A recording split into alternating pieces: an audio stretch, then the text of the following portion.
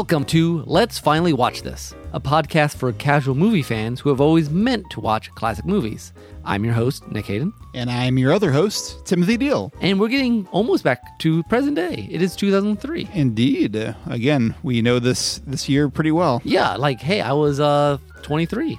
Yeah. Wow. I guess that's true. You always remember no. It's really easy. I'm 1980, so Yeah. It's easy math. Yeah, that would be convenient. But so, yeah. We're talking about Elf, which is probably the most mainstream movie that we've put on this podcast. Yes, certainly the of the season. Not old ones. Yeah, of the not old ones. Certainly this season is the most well-known one because I am the one who had not ever seen Elf. So I was very unusual. I think I was the only one of the group between our wives and myself who had not seen it. You're usually the only one who has seen it. Yes. If we've seen any of them. So it's true. So, and we'll talk about the reasons for that here in a little while. So anyways, before we get into the movie itself, let's rewind to the year 2003 and what is happening in film.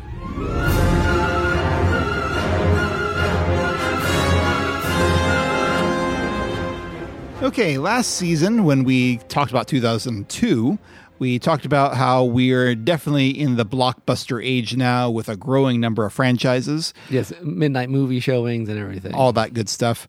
And that continues to be the case here in 2003. Again, 6 of the top 10 movies of this year were sequels. And then there was also one, Pirates of the Caribbean, which was the very first one. Spawn, man, that was one of the movies I went to. I'm like, whatever, this is going to be dumb. And I'm like, that was a great movie. And then everyone else, I think, thought the same thing. Yes. Like, they should have been dumb, but it's not. And Disney was like, oh, let's make 4 more of these. And they were never quite as good. No, but that's true. But this year saw the birth of Captain Jack Sparrow. Anyway, we also talked about the rise of digital film, how films were starting to be made on digital video, and how George Lucas was really pushing digital projection, how post-production was going digital, how DVDs were becoming more of a thing. Mm-hmm. And that is still the case now, although some of those things are still a ways off from digital projection. It will take a while to develop in other theaters. This year in 2003, there were really only 5 major films that were done in digital. Okay. 2 of them by Robert Rodriguez. Interesting. He was an early, and they were, most of those 5 films are more indie for the most part, with the exception of Robert Rodriguez. I mean, he's kind of indie, but one of those was Spy Kids 3. Okay, which I remember watching. Yeah. Yep. As far as DVDs go, this year on June 15th, 2003, weekly DVD rentals outnumbered weekly VHS rentals. It's interesting. 20 years ago, now it's like rentals. What are rentals? Yeah, I know. Although it's possible that might swing back around again. You never know. But I wouldn't be surprised. Yeah. Yeah. That's something I think I want to talk about when we get to our end of season wrap up. Okay. So that was kind of the recap, but you have some other things going on that we didn't talk as much about, like film exhibition. It's been something we kind of have been trailing through the last couple episodes. Right. Last time we talked a little bit about how the beginning of the multiplexes, the 90s saw a continued boom of building of these multiplexes and megaplexes, which according to Wikipedia, the difference between a multiplex and a megaplex is related to the number of screens, but the dividing line is not well defined. Some say that 16 screens and stadium seating make a megaplex, while others say that at least 24 screens are required. You walk in, if it looks mega, it's mega. I guess so. And I also mentioned last time that because of the building of multiplexes, the number of screens in the United States exploded from 23,000 to 37,000 between 88 and 2000. But at the same time, the dominance of these mega theaters started killing off the smaller one-screen venues. Oh, it's the Walmart effect. Yeah, basically. From 1995 to 2004, the total number of theaters in the United States fell from 7,000 to 5,629. Wow. That's a big drop. Yeah, so the number of screens increased, but the number of theaters went down. Mm-hmm.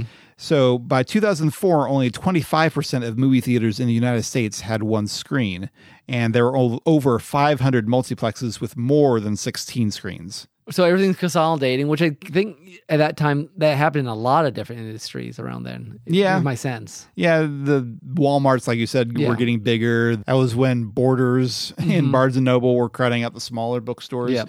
A whole trend. It was before the .com thing really started kind of... Them blowing those up. Yeah, blowing that up in return. So there are more screens, but fewer venues. But this increased number of screens has been credited with a more diverse movie distribution during the late 90s to early 2000s. I guess if you can get more than 2 films, you can have 16. You're like, oh yeah, I'll give a screen to fill in the blank. Yeah, like they say, like things like Being John Malkovich or Adaptation, these very quirky kind of things that may not have had as much of a place for these quirky indie films to get to if they wouldn't have as much broad appeal. This is what brought about things like Fantasy Movie League. Suddenly you have like a million things that you can say, yeah, what screens do I want? And again, there was a bust of some of these things in the mid 2000s, but we'll talk more about that next time around. But this is a Christmas movie. It is a Christmas movie, which I think is our first official Christmas movie. That's correct? right. That we've talked about here on Let's Finally Watch This. So we'll touch a little bit on the history of Christmas movies. The earliest known Christmas film is apparently from 1898. Wow. A 76-second short called Santa Claus. The first film adaptation of A Christmas Carol was a 5-minute short from 1901. Now, how many of those have there been? Hundreds, right? I don't know. Well, adaptations, yes. We're talking specifically movies. Hang on just a second. Oh, there's a whole slew of live. Yeah, let me count these real quick. 1, 2, 3. Wikipedia notes 20 different live action adaptations. And a whole lot more. If you look up adaptations of A Christmas Carol, you'll see a huge list of theater adaptations, as in play adaptations. Yep. And then, that 20 lists of live action films. And you got animated ones and TV, and audio, TV episodes. Yep. So there's all kinds of stuff. But yes, A Christmas Carol has been done all over the place. Yes. Turner Classic Movies has a book called Christmas in the Movies, 30 Classics to Celebrate the Season. I guess they did a new edition of that just came out earlier this week. Oh, interesting. They added 5 more movies to it. So I don't, on Amazon, I was able to look at the introduction of the table of contents of this book. And it's interesting, of those 30 movies, over half of them come from the 1940s. There's a lot of the nostalgia, the ones, a lot of people grew up on through syndication and other things, It's a Wonderful Life, A Miracle on 34th Street. Yep. Holiday Inn, The Man Who Came to Dinner. Which we've seen. The Bishop's Wife. Is White Christmas on there too? I recently saw that. That's a little bit later. That's 54. That is 50, but I know a lot of people enjoy that one. Yeah, for sure. But it is interesting. Yeah, we have a lot of nostalgia for that time. And I also imagine that it was kind of a comfort food for the people in the 1940s. That's right in the heart of World War II. Yeah. Nick, if you look at... I wanted you to look at a graph. Yes. This comes from IMDb. They have a little chart showing the trends in Christmas movies of, again, this shows ones that have been rated by people on IMDb. And it's very interesting. There's 2 big congregations of Christmas movies. Some spottiness, the ones in the 1940s and 50s. Yep. But then there's a huge group of them starting in the 1990s into now. Yeah, a ton of them, yeah. Just a lot more that have been made after that. But most of them don't seem very memorable anymore. Well, yeah. You got some. You got stuff like kind of the new classics, like A Christmas Story and The Santa Claus. Yeah, and National Lampoon's Christmas Vacation. yeah. Ernest Saves Christmas. I guess, there were a lot. There was every year, Home Alone. There was just always a new movie that hit the Christmas season. I mean, I wouldn't be surprised if Home Alone really sparked a lot. I mean, that was a huge one. It was in the theaters for way past Christmas time. But looking at this graph, it is interesting. I mean, there's some family and some comedy stuff in the 60s and 70s, but again, the classics that we all know, the old ones, are probably more the 40s and 50s in that kind of group. I would argue with some of these on the side it says these top 10 Christmas movies, like Edward Scissorhands. Yeah, so Little Women.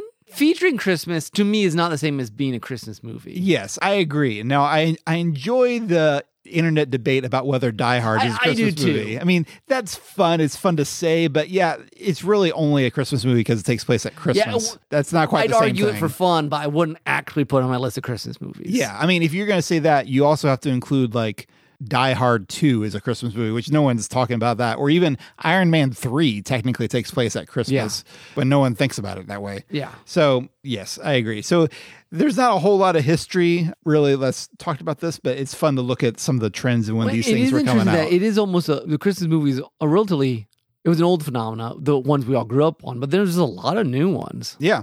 And interestingly, this movie, Elf, comes out a year after The Santa Claus 2, and the same year as two other major Christmas movies, Bad Santa, an R-rated black comedy, or dark comedy, Yeah. and Love Actually, an R-rated romantic comedy. Which of those two, probably Bad Santa is probably the more explicitly Christmas themed than Love Actually. But anyway, it just goes to show that it has become more of a zeitgeist, even if it's not like a major Hollywood category. Well, and I think or but genre. also because it's December is such a nice time to release a movie, but they also wanted it to feel like, like Narnia came out at that time. It wasn't. That's true. It wasn't Christmas, but it was wintry, so It worked. It has that magical vibe to it. Yeah, it's true. But let's talk about some other notable films that came out in 2003. The top grossing film of the year was The Lord of the Rings, The Return of the King. not surprising. Not surprising. It earned $1.14 billion. Wow. The second highest grossing film ever to that date. And it was only the second film to pass the $1 billion mark after Titanic in 1997. And of course, The Return of the King swept the Oscar categories that year. It won everything it was nominated for, which was 11 Oscars. Wow. The third film in history to do that, behind Ben-Hur and Titanic. They both won 11 Oscars each. And that includes Best Picture, of course, and Best Director for Peter Jackson. The Return of the King did not get any acting nominations, probably because it's more of an ensemble than any one particular actor stood out. So Best Actor went to Sean Penn for Mystic River, which is a Clint Eastwood movie, and Best Actress went to Charlize Theron for Monster.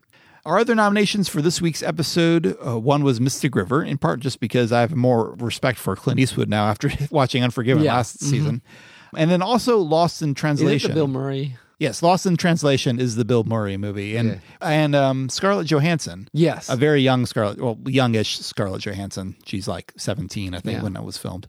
If I hadn't seen Elf and knew that was the big one, might have gone for Lost in Translation because I knew that gets talked about a lot. Yeah. It's kind of sitting there in my hazy, everyone liked that thing or it was important or something. Yeah. Some other notable events for 2003 this year saw the release of Finding Nemo, which was the second highest grossing film of the year and the highest grossing animated movie ever until being overtaken by Shrek 2 in 2004. I don't understand. The very next year. Yeah. This year also saw the release of Boy Chase Girl at Taylor University, Fort Wayne. That was pinnacle movie making for that director. Yeah. Yes. One of our first stories we collaborated on, Nick. Yeah, that's true. Yeah, it was... it was a lot of fun. So if you haven't listened to Derailed Trains of Thought, Boy Chase Girl was the third in a trilogy of romantic comedies, awkward romantic comedies about me. Yeah. And it was such a popular film trilogy, you scared away the rest of the competition for the Falcon Film Festival. It was so sad. That was not your intention. I know. I figured out how to do movies after the first two, and then... But it was so fun. We still got a little bit of an audience. It was fun, yeah. But this year also saw the film debuts of Benedict Cumberbatch, Zac Efron, Josh Hutcherson, Anna Kendrick, and Chris Pratt. Nice. That's kind of what's happening in 2003. Man, yeah. When you do 2003, I'm like, yeah, I remember those days. Movies. We were just watching movies all. It was kind of a new golden age of entertaining movies. Yeah. Looking back at the top 10, it's like, yeah, I remember I saw that, and yeah, 20 years ago, Nick. I know, we're old.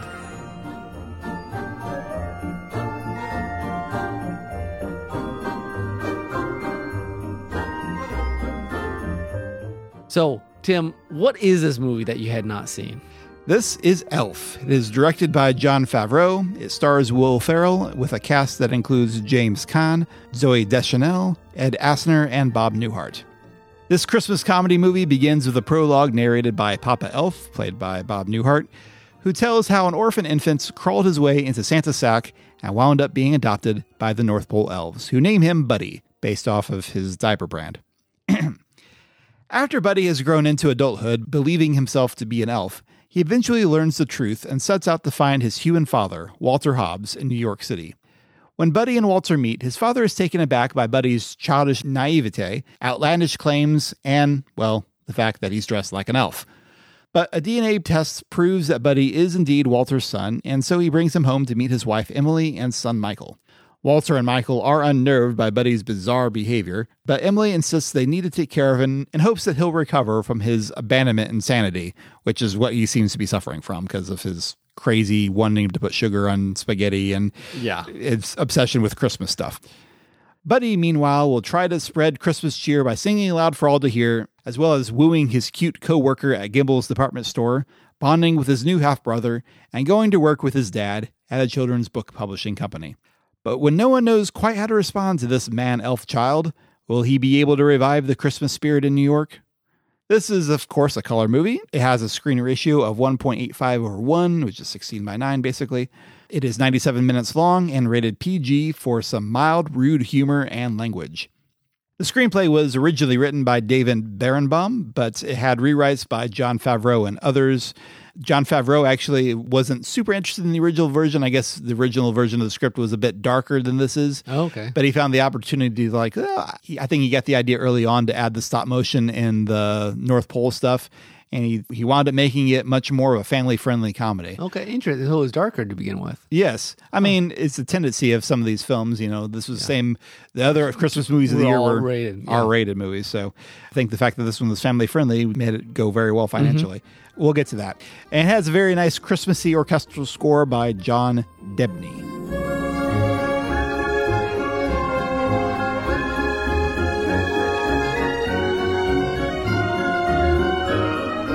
Normally this is where I ask who cares, but there are a lot of people listening who already know whether they love this movie or not. But let's go ahead and talk about, was it successful when it came out? It was very successful, a big success. It's earned $227 million worldwide, which is not bad considering it had a production budget of $33 million. Which is just dime, like pennies Yeah. in the movie industry. And then I found this interesting. So what did the critics think of this movie? They enjoyed it too. Our friend Roger Ebert of the Chicago Sun-Times gave it 3 out of 4 stars and said it was one of those rare Christmas comedies that has a heart, a brain, and a wicked sense of humor, and it charms the socks right off the mantelpiece.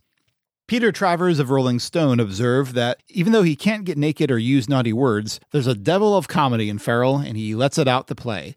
Director Jon Favreau has the good sense to just stand out of his way. And A.O. Scott of the New York Times said it's a charming, silly family Christmas movie, more likely to spread real joy than migraine, indigestion, and sugar shock. It currently has an 85% score on Rotten Tomatoes based on 201 reviews. All right. People loved it then. I know people still love it now. I teach middle schoolers. Some of them, they're like, yeah, let's watch Elf. And that's what we watched last year for our Christmas party.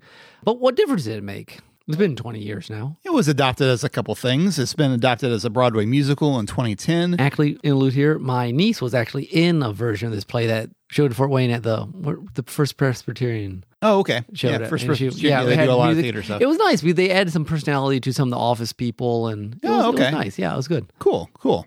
It was also adapted as a stop-motion TV special in 2014, which was positively received. And that makes sense. The stop-motion early on is cute. Yeah. Its financial success probably encouraged the ongoing production of Christmas movies. Yeah, hey, it worked. Let's keep going. Yeah.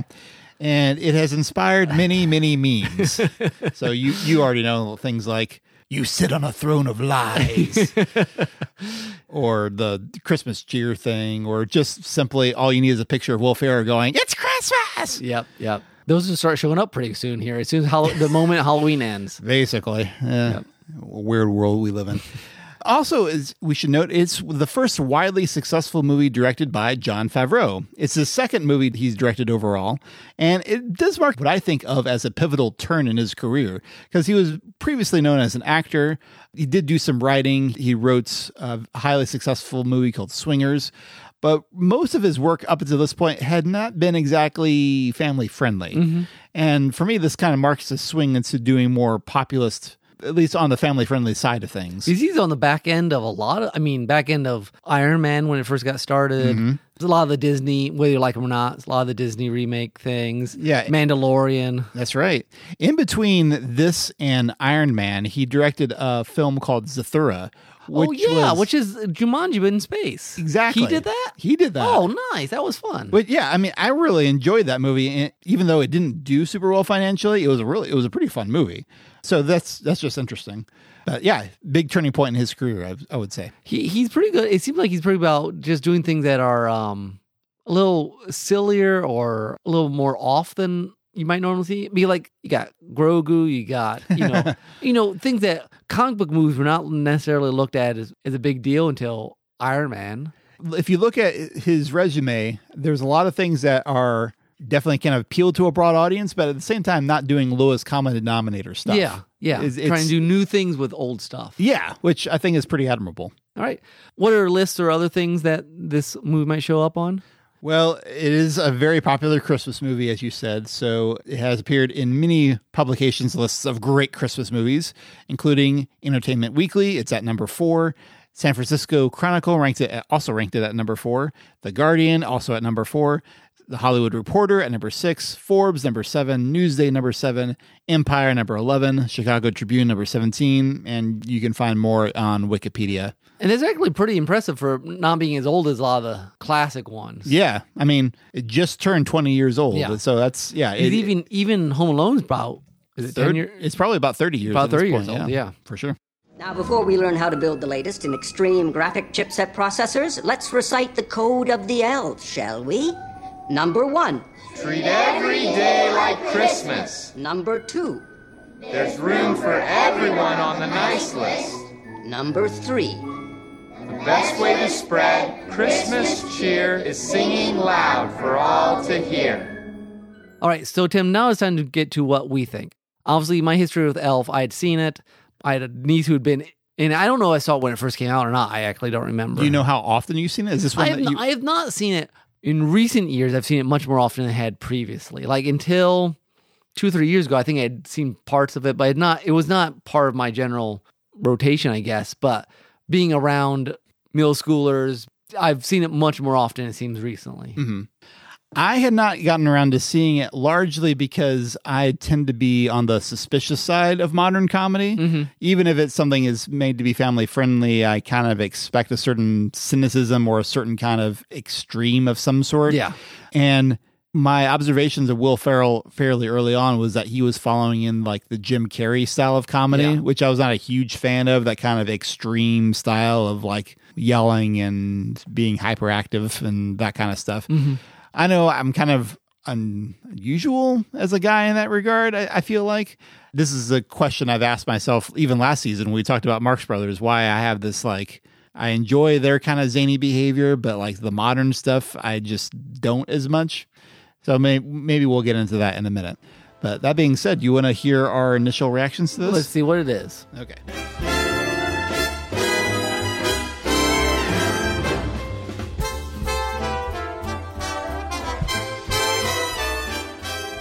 All right, since I'm the only newbie for this one, having seen it now, I know why I waited so long to watch it and why everyone else liked it for so long. I'm not a fan of embarrassment-style comedy, the awkward situations, the cringe things. As a result, I liked Act 3 of this a lot more than Act 1.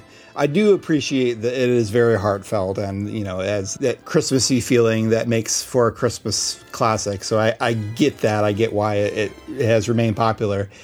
It's just, it's not going to enter my annual tradition, folks. Sorry, it's just not. Nick, how about you? It's been a while since I've watched it kind of like seriously, you know, like in a context where it's not like tons of people talking, we're just kind of having in the background. And it's still enjoyable, and it does have that kind of that heartfeltness of like some of the classic Christmas stuff, but it's, you know, it has its sort of modern references, a lot of old stuff, and I think it works. I can completely understand why it's become kind of a new classic for a lot of people. This is not my first viewing, and I'm in the camp that doesn't get the hype.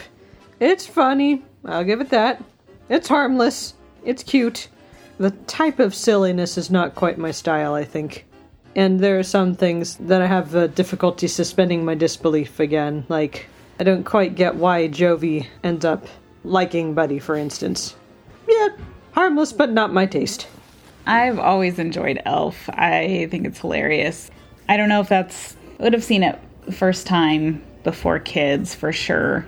Yeah, and it was just fun to share with my kids then. They love it. But I think why I like it is, I mean, I don't mind the physical comedy. I mean, that's kind of my thing. But also just the idea of, I mean, you do have to suspend belief quite a bit.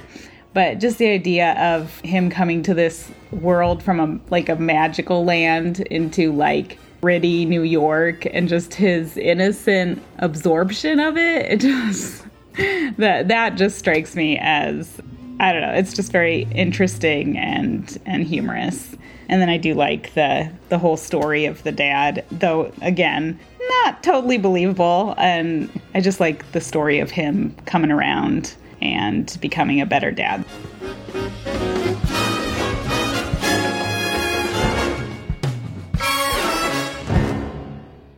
All right, so that was us a week ago or so. So what stuck most with us? I know part of it, I noticed a new, and you mentioned it in your thing, that it is heartfelt, that it's not cynical. Yeah, and given, again, like I said, there was a trend or a possibility that it could have gone that way very easily. I appreciate that it doesn't. It's not lampooning the elves or the Christmas traditions or anything like that. It cares. Yeah. And that counts for a lot. And I think Buddy's innocence could have been mocked, but it's never, it's played for laughs, but it's never mocked. Yeah. And I think that's I'm not sure that would be super easy to, there's lots of ways you could have gone wrong on that, I think. For sure. We live in a pretty cynical age. Even I did see Jon Favreau very purposely set it in New York because he wanted to give New York something to celebrate. And, this is still in the aftermath of 9/11, essentially. And so having something beautiful there, you can certainly respect that choice. It feels like it was a conscious choice. And it's interesting, too, that I sometimes, certain movies that overplay the Santa mystical, almost spiritual Santa. I can't do it, but it's just a thing. They don't try to explain it. It just is Santa. Yeah. That works well in this modern context, too, I think. It does. And the stuff with the father, played by James Caan, who I guess he's from some of the Godfather movies. Okay. So hard-boiled New York looking kind of guy. His workplace at a children's book company. Even that could have gone more cynical than they did. It was amusing seeing them talk, throwing out ideas about we're going to make this story about a peach. What's more vulnerable than a peach? But it's all kind of fun. But it is kind of fun. Yeah, they could have easily gone darker with it than they did. What have you guys got so far? We were thinking something like this. We open on a young tomato. He's had some tough times down at the farm. Rabbits. No tomatoes. Too vulnerable. Kids, they're already vulnerable. You see, I told you guys. I told them the very same and no thing. farms. Everybody's pushing small-town rural. Farm book would just be white noise. Because this isn't satire. Yeah. And it could have been. Yeah. And I think the fact that that Buddy is a good guy.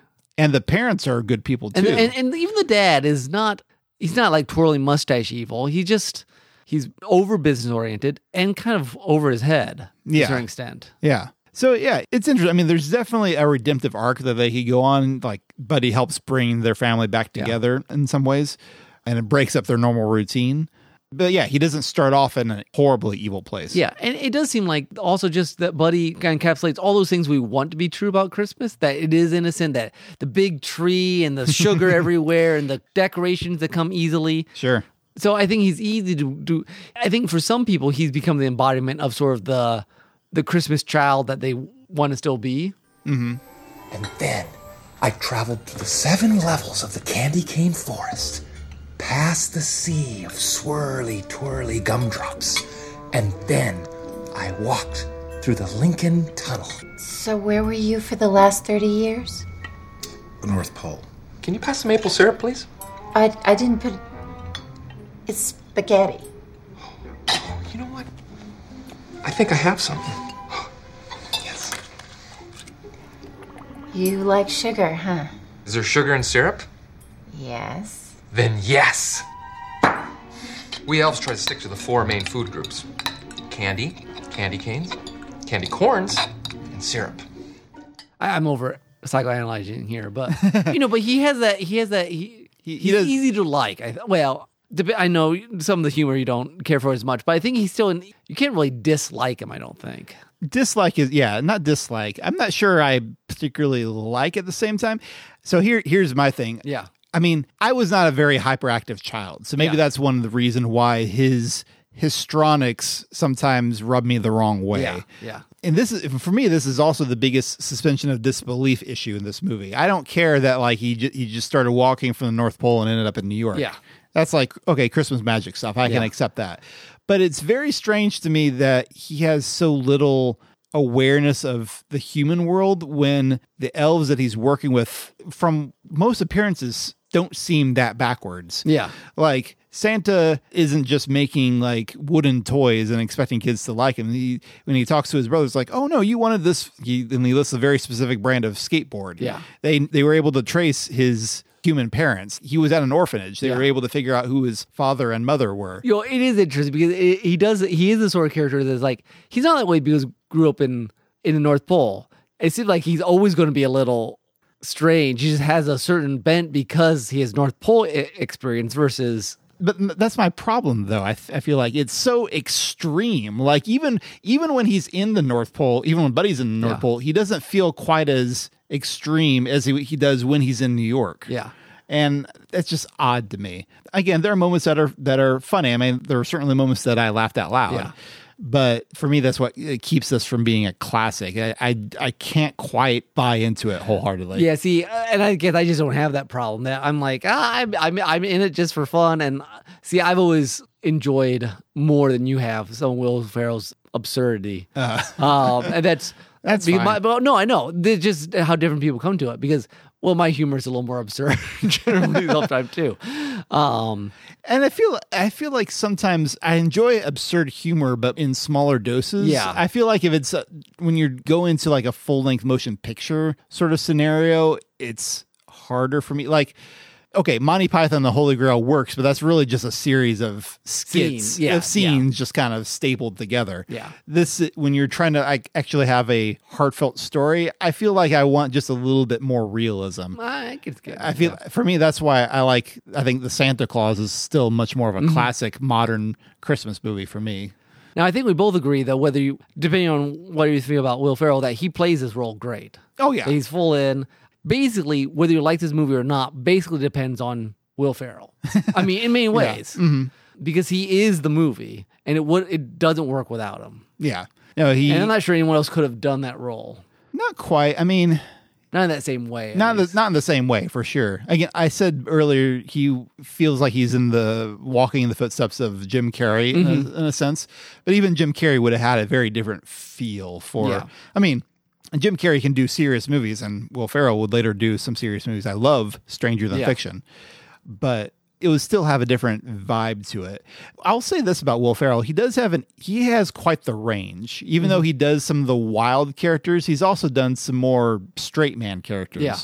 And that helps, I think, make Buddy. It does give him the heart that he might not have had otherwise. Because Buddy's, while he's extreme in some way, he's toned back from other Will Ferrell characters, at least in some of the other aspects. Compared to, say, Talladega Nights or Ron Burgundy, or they're a little more. They would not be quite as family friendly. Sure. For one. Yeah. Gotcha. Am I sick? Yeah, but that's not what we're here. We're here to do a test. Come on. What kind of test? Just a test to find out if you're my son or not. Why am I sitting on paper? Because it's sanitary for the other patients. Now sit still so I can do the finger prick. Finger prick. Oh, it's cold. Yeah, just please sit still, please. Okay, can I listen to your necklace? No, you can't. Can you just sit still? Why is there a skeleton? I don't know what. Walter, could you looks like a please? pirate Could you flag. please have him sit Does he still have so a I can name? do No, this? he hasn't got a name. I'm sorry, I have a lot Ben. of I'm sorry. patients Would you waiting. please sit still? Please. He got mad at me. Yes, he did. The sooner you sit still, the sooner we can get this mess over with. Okay. Then can we eat sugar plums? You betcha. We'll eat sugar plums and gingerbread houses, and we'll even paint eggs. Well, paint eggs. That's easier. All right. Anything else we want to say about the movie? I mean, this is probably the movie most of our audience has watched. I guess the one thing I wouldn't mind have seen more in this, the children's publishing stuff. I got a kick out of most of those scenes. I think there was a little bit more in the play version on that. Was it? They Okay. expand some of that. No, I know I'm saying a ton, but I feel like there was more character in the office and stuff going on. You have me curious what the musical version would be like. Another thing it'd be interesting to see played out a little bit more is Zooey Deschanel's character. I think there's a little more. I don't think it changes a ton of things, and it's been a while since I've seen it. But I do think there's just a little extra scenes here and there. Yeah, not a ton with her, though, I don't think. Because I remember hearing that the singing stuff wasn't originally in the script, but Jon Favreau found out that she has a great voice. Yeah. And so he added that. And I enjoy those scenes, but it also feels a little added in at the same time, like the scene of her singing at the park. Yeah. It's like, okay, Santa Claus is coming to town. Yeah, sure. That doesn't really tug on my heartstrings, but I get for some people it would. Yeah. But yeah, it'd be interesting to see that developed a little bit more, maybe. He knows if you've been bad or good, so be good for goodness sake. Hey! Watch out!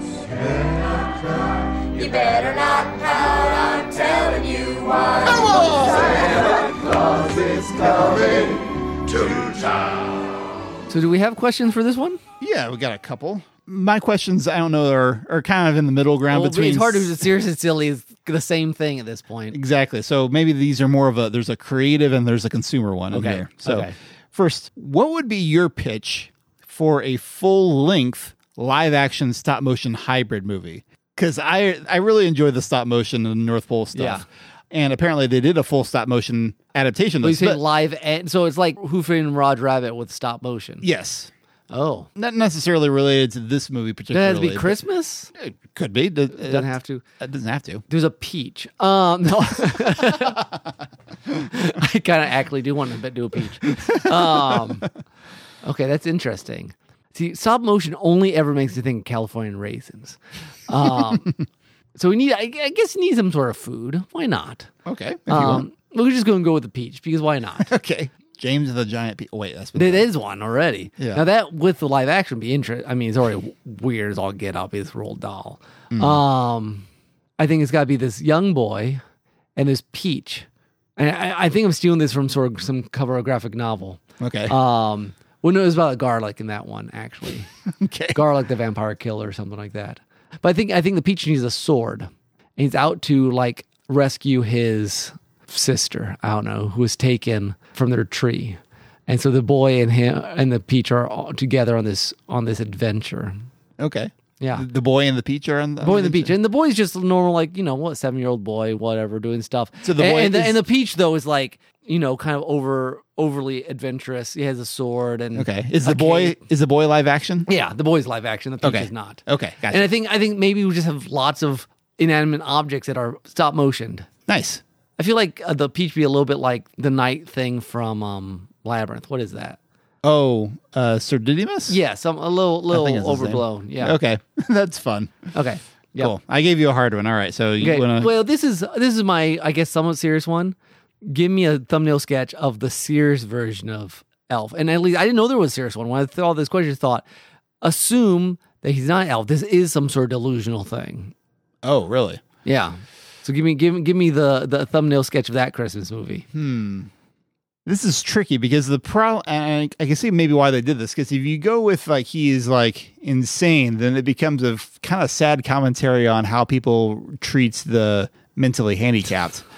Yeah. Is there a redemption you can pull out? Does he still change his? Yeah, I'm trying to decide. Yeah, if the family winds up accepting him, or if he just you go super dark and he just becomes a homeless elf on the street. Elf on the street. Adopted from some. I almost want to go in that direction. I made a dark one for an answer one time, I think. Because this... 42nd Street. I made a dark 42nd Street. Yeah, that's right. Because basically it's this guy who's just obsessed with the fact that with Santa and the North Pole, and he won't break out of the delusion that that's where he's from, and his family just can't keep supporting this man-child. They don't have space in their apartment. The father basically loses his job because he's trying to take care of it.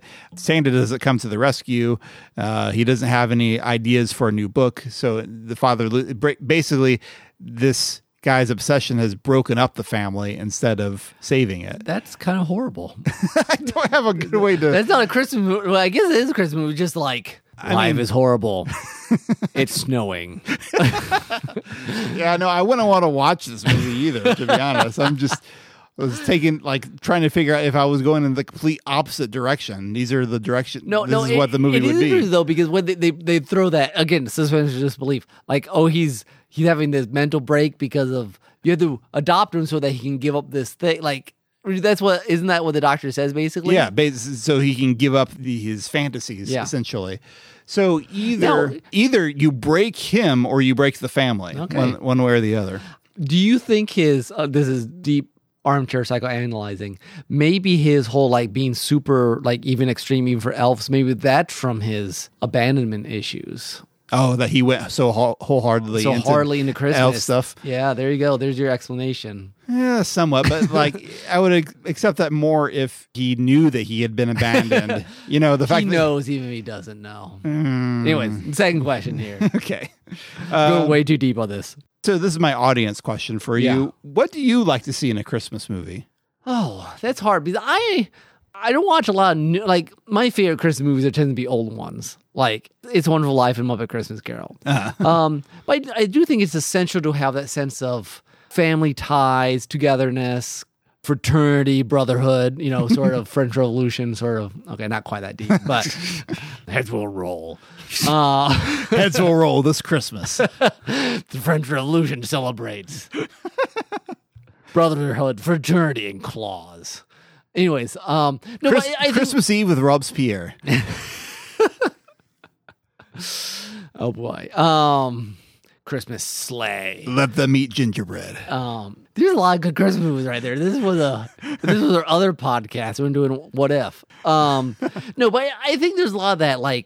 Everything works out well. That the family, everyone comes together. There's this peace on earth. I mean, there's a lot of that. I mean, even on the small scale. I mean, I want that in a lot of movies, but I feel like that's essential for a Christmas movie. Yeah, for it to be Christmassy, not just take place at Christmas. Mm-hmm.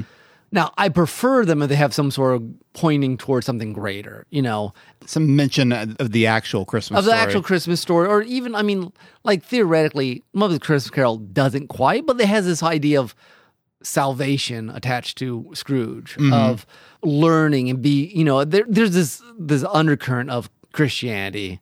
And I think even in It's a Wonderful Life, it never actually said, but there's this undercurrent of life and goodness and virtue and love. And I think that's, that love, that idea that love it comes off as real and meaningful and it's true wherever you find love. It feels like Christmas.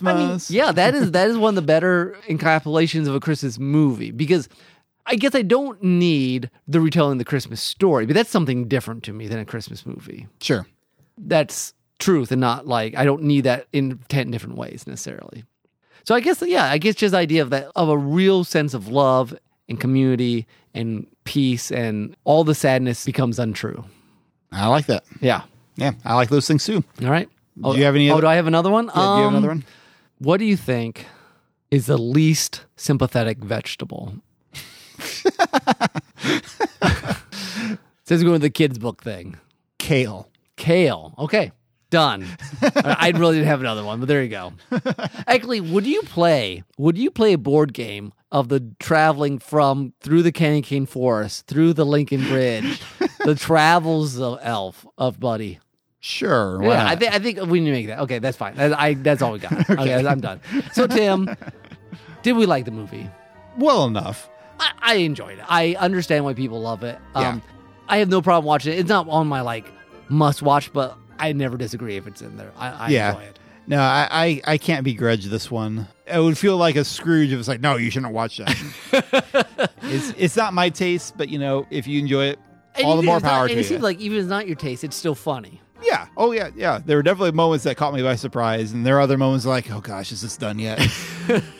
I just find it pretty hilarious. I'm with my wife. I find it pretty hilarious. Awesome. So, and what do we recommend to do? Anyone or just select audiences? I mean, just probably anyone who's not me has probably seen it already.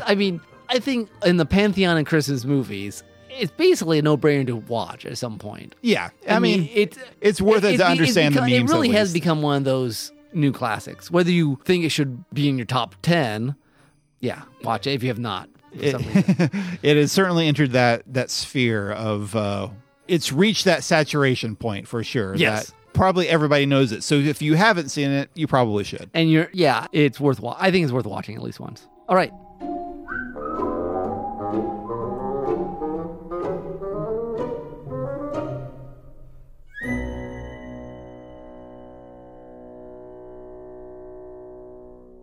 I guess that is our episode Elf, which is the most interesting one we've done, I think, just because it was the most, well-known. I mean, modern well-known. We've watched classic well-known ones. Yeah, I mean, it's tricky to find ones from in the last 20 years that we haven't seen that aren't just because they're like uber dark, dramatic stuff. Yeah.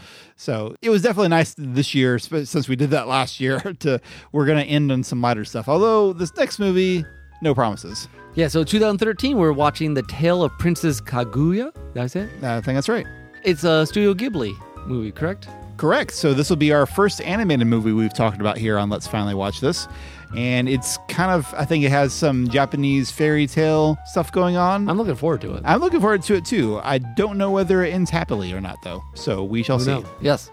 All right. Until next time, you can please visit DearOldTrainsOfThought.com for all your other podcast needs. You don't need any other podcast. Just listen to ours. That's it. You visit us on Twitter, on Facebook. Maybe even on X. Yep. Email us at dearoldtrains@gmail.com. One singular X. We're not on those other X sites. No. X to those X's. That's right. Anyways, this has been Nick. And this is Tim. Adios. Bye-bye. Merry Christmas.